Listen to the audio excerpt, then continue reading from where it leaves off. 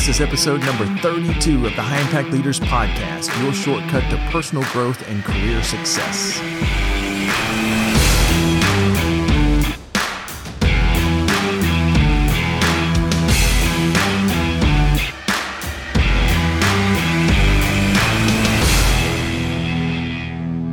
Everybody, welcome to episode number 32 of High Impact Leaders. I'm Doug Stannard, CEO of the Leaders Institute, and this is the podcast that helps people acquire leadership and management skills to improve your careers and facilitate dynamic growth in your business. On this episode, this is part two of a two-part interview with Claire Chandler. Claire is an expert at growing the people side of your company. Started out in HR and kind of figured out that she had a real knack for not only the training and development part, but also being able to kind of identify who are those people that have the talent, the best talent for your company, and how to really help your company grow while keeping especially for entrepreneurs, you want to keep that family atmosphere. So if you missed last week's episode, make sure and go back and listen to that one first. But this is a continuation of the interview with Claire. Enjoy. Yeah, absolutely. And I know this is kind of a little off topic of where I wanted to go. But so after we've hired somebody, they're fitting in nicely. They're making up for some of those deficiencies. So they're filling a hole that we have. I know that like there's different techniques out there. What was it? Jack Welch, he used to fire like 10% of that's what, I don't know if he ever did that or not, but that was, that's what that was the legend. Like, yeah. The legend fired 10% of the entire staff every year, and it was very competitive at GE and stuff like that.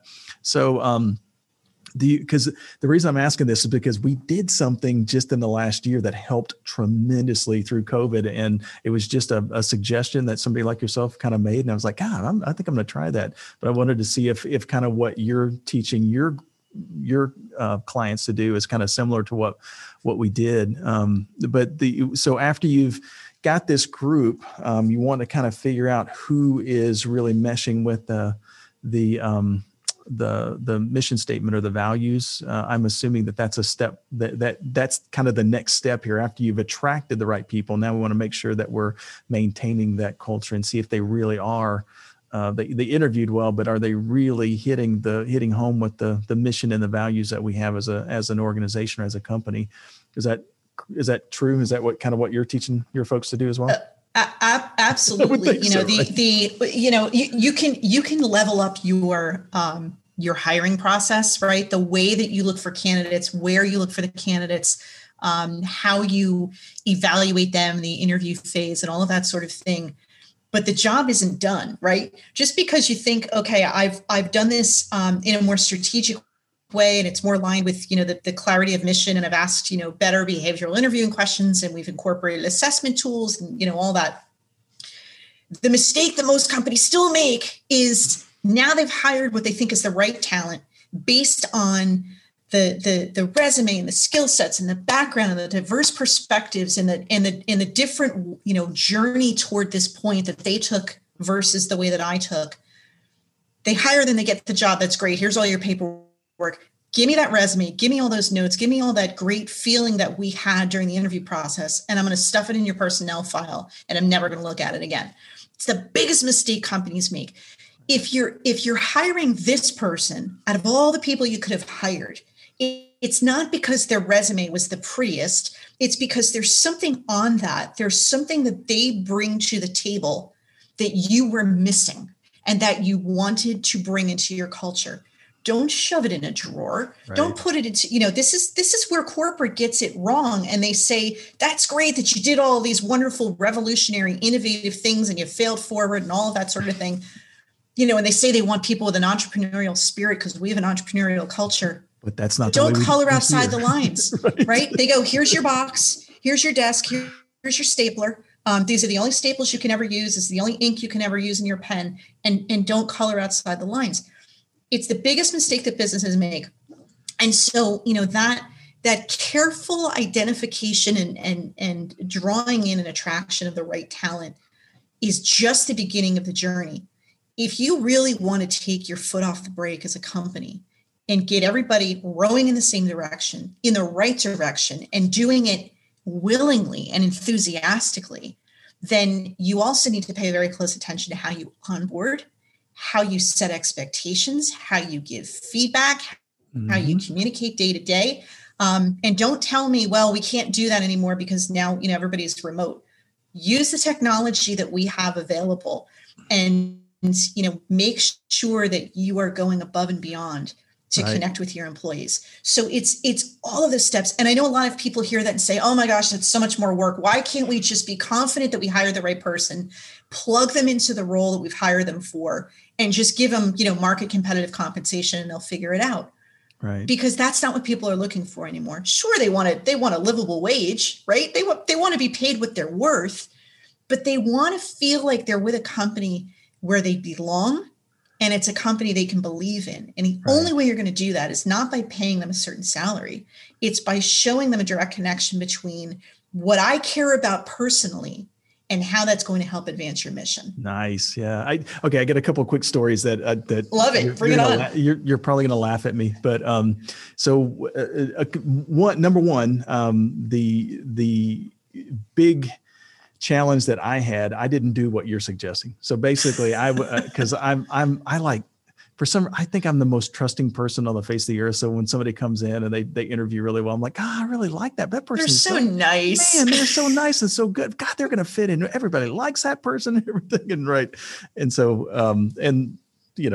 over the years, I kind of figured out after hiring everybody that ever applied, kind of figured out that maybe I should do this a little differently. And so I went through the school of hard knocks. And one of the neat things that I want to ask you a different question about in a few minutes was that in the first 15, 20 years of my company, because it's a fairly high profile company, I never had to do any job postings or anything like that. I mean, I had 20, 30, 40 different resumes coming over my desk every month, and still do. The long line of folks that want to kind of work for a company like this. So, and that's fantastic. So I was able to kind of take the cream of the crop. If I had 30 or 40 resumes this month, and if I went through all 40 of them and didn't like any of them, I go to last month and I got another 40, right? So yeah, sure. So I could pick kind of the best of the best, and it worked out really well for the longest period of time. And what happened though was that I started kind of noticing that the success that we've had kind of made it to where we hit a stagnation period. We hit it. I mean, folks would come, like for instance, when we go out and we teach a class or we do some team building or we do a leadership development program or something like that, we always get a 5-star. I mean, we never don't get a 5-star out of 5-star, right? So it's so it's just a really cool kind of culture, and of course we all get paid fairly well too, so it's a nice living, and so I don't lose people very often. I mean, folks don't leave or go away, but we hit that stagnation where we weren't really growing as well. I mean, for the first 10, 15 years or so, we were doubling, tripling, quadrupling our income. And so last year I said, okay, great. This is the year we're going to break out. And I set this huge goal to quadruple the amount of people that we were able to service in the previous year. And I said that, hey, we can do this by 2022. We can do this. I've done it before. I know how to do it. We can do it. And so the first step was to create the goal and get everybody excited about it. And when I started to kind of roll that out to the staff, I'd say about 25% of them were like, holy cow, that is so awesome. I can't wait. And about 50% of them were going, oh, that sounds good. And the other 25% was like, it'll never work. These are people that teach. These are people that teach. Anyway, so it was. Yeah. So I called my executives, the 2 or 3 of us that were kind of at the top of the food chain here, and I said, okay, well, let's kind of see how we're doing with personnel now. Are we really doing? Do the people that work for us or work for the organization, are they really creating the type of culture? Do they live up to the values that we have? And I went back to, the website, all the companies have websites with their values and their mission statements and all that kind of stuff on. I went back to the value statement that I created, 12 years ago or 15 years ago. And I was like, God, that's our company. This is our culture. But we've gotten away from that. Right. And so what we did was each one of us individually went to a different room and we took every single person and we rated them like on a letter grade, A to F at how they rated in each one of those those core values that we have as a company. And it was shocking. The 25% that I was saying that was like, it'll never work, right? They were the ones that scored the worst in our culture. And then the 50% was like, they scored. They were C students, right? The ones that were like gung ho and let's go, man. Give me a problem to tackle. They were the ones that scored in the A, and we all did it independently. And then we just kind of shared notes, and it was almost unanimous. And we're like, wow, okay. It was kind of eye opening. And 4 months later, COVID hit. And it was, the training industry, obviously, if you're not in the training industry got killed by COVID. I mean, it's been a really tough, 6 or 7, 8 months now. So it was really easy. I had to make some tough decisions, right? In, March and April. And it was easier for me to make those tough decisions based on, hey, the folks who have the culture that we're trying to create. And we are so much stronger now. We are blowing and going and growing faster than we've grown in, 12, 15 years. I mean, it's an exciting time to kind of see things. So let me ask you a question about that. I know you're supposed to be interviewing me, but too bad. So you said you had to make some difficult decisions. It sounds like you did something to address the bottom 25%. Did you sort of Jack Welch them? Well, okay. So being in the training industry, this is being we had, and we do meetings. I mean, so basically people hire us to come, we're guest speakers, a lot of time keynote speakers. So they hire us to come in and do meetings. So basically in early March, all of a sudden we started getting notifications from clients that we had booked out for like a year. I mean, a year's worth of work, right? All the way to like, December. And they started saying, you know what, we're going to need to kind of postpone and it was fine, because things were still kind of, but the things that were coming in started to slow down. And then about mid-March, all of a sudden it was no longer postponing. It was, hey, we're going to have to cancel as soon as this is over, as soon as, everything's going to go back to normal, we'll come back and rebook it. So basically we had revenue that was collected for so basically we gave back almost a whole year of revenue to clients that had things booked in about a 2-week period of time. So I had to lay off a bunch of people and when, and it was real easy to kind of go down the list when I had to kind of make those tough decisions. Now,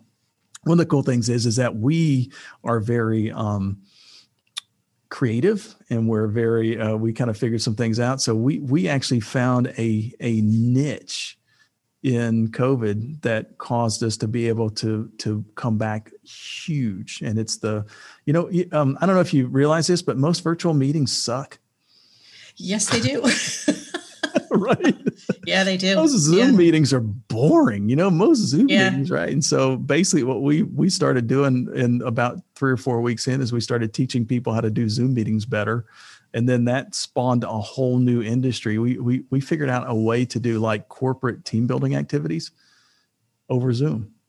You can actually train. We've trained 250, 300 people on Zoom doing it where they were actually doing an activity as if they were all in the same banquet hall and stuff like that. So now we're coming up on Christmas time and all of a sudden we're doing more holiday business now than what we've ever done, because that's tremendous. Nobody can do a holiday meeting. And so basically but if I was relying on that bottom 25% to help me come up with those ideas and make that happen, it would have taken a lot longer. But because that top 25% was there and they were excited and they were gung ho, and then we came up with an idea and they took it, ran with it, and that kind of thing. So yeah. And what's great about that though is you kind of eliminated the drag, right? Because the breakdowns that you just talked about are generally the same breakdowns you see in employee engagement nationwide, right? You have kind of this top quarter, 25% or so that are actively engaged.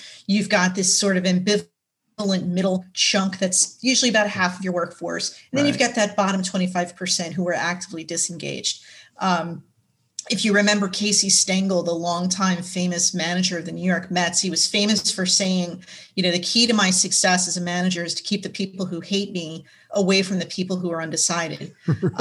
And right. And so that's I think I said it about the way he said it, but you get the gist, right? And the point is to first identify who those buckets are, and then do something so that that bottom 25%, the actively disengaged, the ones who are working against you, the ones who are dragging you down, don't infect that sort of undecided middle. So kudos to you on a number of fronts. One, that you were able to identify who they were, and two, that you made the identifying criteria the level to which they did or did not demonstrate your core values. Right. Absolutely. Yeah. Right. So that's tremendous. And then three, of course, that you kind of did something about it. Sure, you could use, COVID kind of struck and you had no choice but to eliminate some folks, but you did it in a way where it was very obvious from a business standpoint, a culture standpoint, who had to go. So that's great. Now, just so you know, I mean, if COVID hadn't hit, never would have done that. I mean, none of that would have happened. None of that would have happened. So, it's basically one of the things that top level, that top 25% of folks that you're attracting to your organization will help do is it helps you be creative and capitalize on changes in the marketplace faster and that kind of thing. So, and that's what you have to do with that top 25%, right? Take your foot off the brake, let them walk in the style that they are comfortable with, whether it's happy and bouncy or just sort of determined or slow and deliberative, whatever, but let them express themselves in a way that's going to move your business forward, because that is going to be what that ambivalent middle 50% are going to notice. And are going to see, okay, it's a matter of there's a couple of things, right? We get what we tolerate. So had COVID not hit, you likely would have continued to plod along and pull your hair out about the fact that you're not growing and scaling and achieving the profits to the level, that you wanted to. And so it's a self-fulfilling prophecy, right? That bottom 25% who said your goal for 2022 is never going to happen, they end up being proven right. What I love about your story is that for the companies who chose to see it this way, COVID presented an opportunity to become creative. You're in Texas. Tito's happens to be my favorite brand of vodka. Look at what Tito's did during COVID, and other, vodka distillers followed suit. They said, we can either fold, or, other small businesses here in New Jersey, the microbrewery industry really took off once the regulations kind of allowed microbreweries to flourish here. And then, in walked COVID, kind of the same situation. We could either, use that as an excuse to fold on this dream of this business that we wanted, or we can pivot and start making hand sanitizer.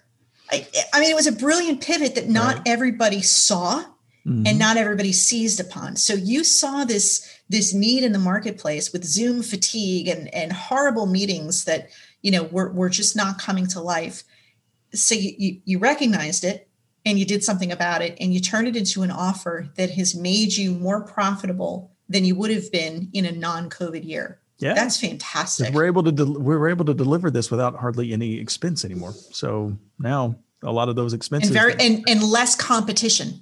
Absolutely. Less competition for what you do because you went out and you created a new market. Right. Yep. And it's a lot of fun. Okay. So I kind of mentioned how I've never really had to, I mean, there are positions within the organization that we have to kind of post, in our warehouse and stuff like that. But for the most part, most of the folks that I've kind of hired in the past, they've come to me and I've been able to kind of take the pick. I think I accidentally created something that you talk about in your training. Is that the whirlpool effect, or did I guess wrong on that? So the whirlpool, I love that you brought this up. So the whirlpool effect, which is a book that I released a couple of years ago of the same name. It is an analogy for what true leadership looks like. So little backstory to that. So I am a Jersey girl, born and raised, and for me, like I'm sure for you in Texas, the summers are hot and humid, right? And so it's way hotter and humid here than it is in New Jersey. I can guarantee that. There you go. Okay. So, we had hazy, hot and humid summers. We still do. And growing up, the most popular kid on the block was the one with the swimming pool. Hold on a second. There was a little glitch there. Everybody hung out. There was a little glitch there. So start with the. You want me to start that again? Yeah, right after I said it's way more hot and humid here. So. Oh, okay. Okay. So in New Jersey, hazy, hot and humid summers as well. And it always happened growing up that the most popular kid on the block was the one with a swimming pool in their backyard, right? Of course, yeah. Just stood to reason. And so that's where we would all congregate. All the neighborhood kids would get in a swimming pool and spend our afternoons there. And invariably, somebody, while we were all splashing around having a great time, would yell out, "Whirlpool." And we all knew what that meant, right? It meant whatever else we were doing, whether it was Marco Polo or just splashing around or jumping in and out of the pool, we would stop what we were doing. We would follow each other in a circle. And after a couple of laps, you could pick up your feet and be carried along by the flow. And so that became the analogy for me of what true leadership looks like, right? That you have a very simple but compelling mission. The people that are trying to follow you immediately attach meaning to that. They know what it means. They know what success looks like, and they enthusiastically and willingly contribute their best talents, their full heads, hands, and hearts to making that a reality. Nice. So that's what the Whirlpool effect is. Nice. It is a leadership analogy, sort of analogy. Yeah. Oh, that's fantastic. Oh, I'm glad I asked that because that's a. I am too. I love that. Good deal. All right. Well, hey, I know we're kind of hopefully. If depending on how long we've kind of gone here, we might be able to kind of break this up into two, but into two parts. And if not, I'll just cut that part out. But let people know how to get in touch with you, because the main thing that you do is you do coaching, consulting for, like, is there a specific type of company that is kind of optimal for you? I'm guessing, 100 to 500 person employees or entrepreneurs, that kind of thing, or. Yeah, that's kind of the sweet spot. I do go up to much larger companies, but it's really any company. I work personally with the CEOs and the founders and the business owners, and then their sort of upper level leadership team to help them achieve better alignment, mission clarity, and get their people fully behind them so that they can achieve their mission. Nice. And for somebody that's like an entrepreneur, or maybe doesn't have a whole lot of employees, maybe they're just kind of starting. At what level, at what part would they want to start kind of talking to you or consulting with you to kind of help them kind of kick it up to that next level? Is it a revenue or a number of employees, or kind of what? Yeah. What do you kind of help? For the founders, it's kind of an inflection point, right? So typically founders are very clear when they first start out what they want to be all about. Why that matters, kind of the mark they want to make on the world. It's at that point where they are ready to bring in that second wave of employees, right? Maybe they're looking for a second round of funding if they're looking for that from an angel investor. But it's really that second real growth spurt where, just sort of flying by the seat of their pants, managing by chaos, having staff meetings where everybody just gathers around the staircase or the owner's desk or whatever, is not going to be effective anymore. That's where it's a great time for a founder to just sort of raise their hand and reach out to me and say, I may already have everything figured out, but I need to validate that, because as a founder, I spend way too much time in my own head. Right. And I talk to myself all the time, right? And there are so many voices in my head that I'm not sure which ones are serving me and which ones are, potentially derailing me. Mm-hmm. So those founders at that point should absolutely reach out before they, start to go down a direction or kind of spin themselves into inaction, which is the worst thing you can do as a founder. And if somebody wants to kind of get in touch with you, they want to kind of contact you or ask you questions, how can they do that? Sure. So two easy ways to do that. One is my main website, which is clairechandler.net.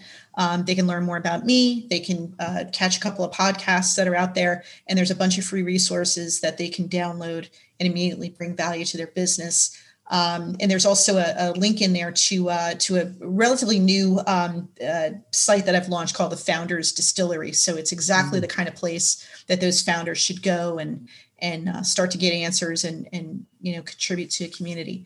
The other website is profitableswagger.com.